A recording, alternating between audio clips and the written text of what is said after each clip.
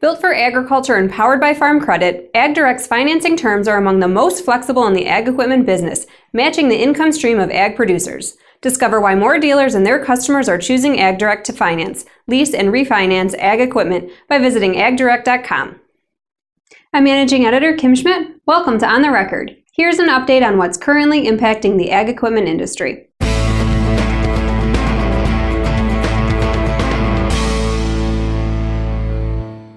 Last March, North Dakota signed into law the Farm Equipment Dealer Bill of Rights legislation that addressed several manufacturer contract issues that was sponsored and supported by the North Dakota Implement Dealers Association. In late July, the Association of Equipment Manufacturers, AGCO, C&H Industrial, Deere & Company, and Kubota filed suit to block the law, which took effect on August 1st. On November 7th, a judge heard arguments from farm equipment dealers and manufacturers in the suit.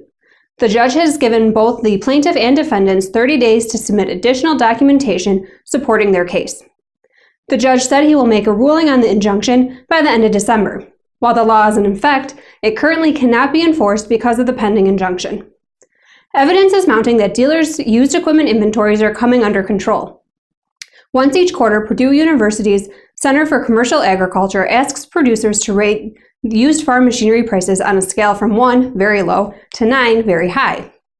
During October, the share of producers rating machinery prices as high, a rating of 6 to 9, increased, while the share of producers rating prices as low, a rating of 1 to 4, declined.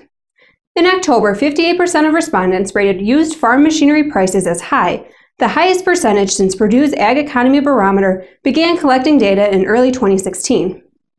On the other hand, the share of producers rating prices as low fell from a high of 27% in July 2017 to a low of 11% in October. The shift in perceptions regarding used machinery values could be an indicator that used machinery values are strengthening. Anecdotal evidence from some Corn Belt farm equipment dealers suggests that sales volume during 2017 improved, which is consistent with producer responses to the survey. This week's dealer on the move is Koenig Equipment. The Ohio John Deere dealership has completed its acquisition of Smith Implement, adding 6 locations in Indiana. Earlier this year, Koenig sold its Indiana Case IH stores to Redline Equipment. Now here's James DeGraff with the latest from the Technology Corner.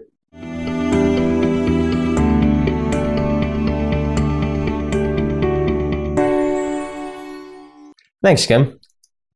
While the benefits of a comprehensive precision service and parts department are undisputable for today's farm equipment dealerships, not every dealer prioritizes tech investments with the same level of emphasis. Every year, Ag Equipment Intelligence's Dealer Business Outlook and Trends survey asks dealers about their future hiring plans for the year ahead. In the 2018 report, Deere dealers led the way for precision hiring plans, where 24.5% say they intend on adding a precision farming specialist to their staff, a category in which no other major manufacturer's dealers responded above 17%. The hiring results show a significant rise in John Deere's precision investment, as less than half as many Deere dealerships intended to expand their precision staff when asked the same question in last year's report, at just 11.4%.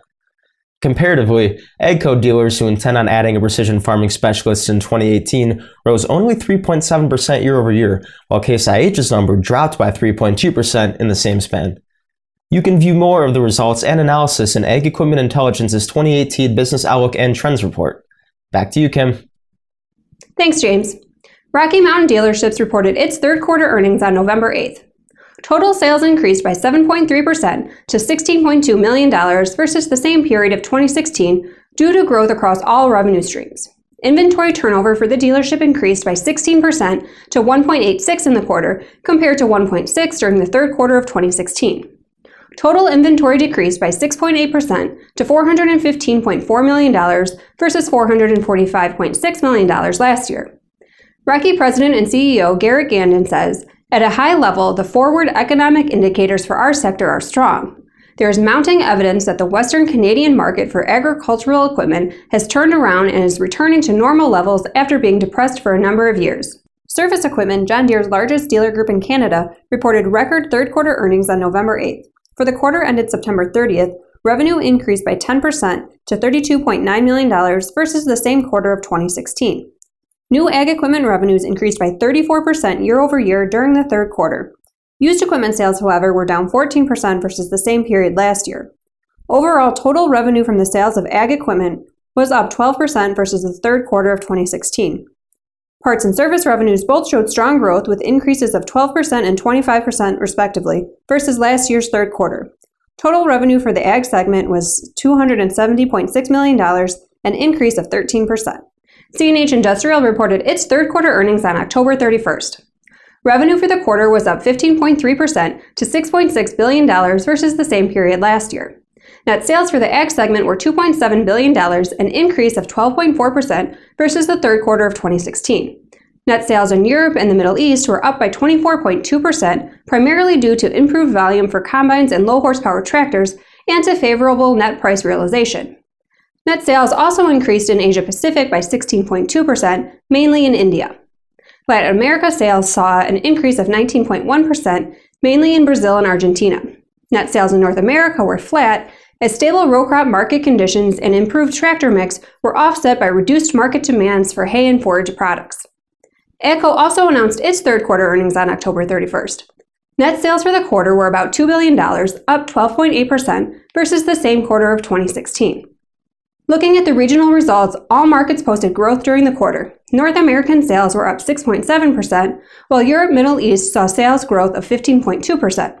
In South America, sales improved by 4.5%, and the largest improvement came in Asia Pacific, where sales jumped 29.4% in the third quarter.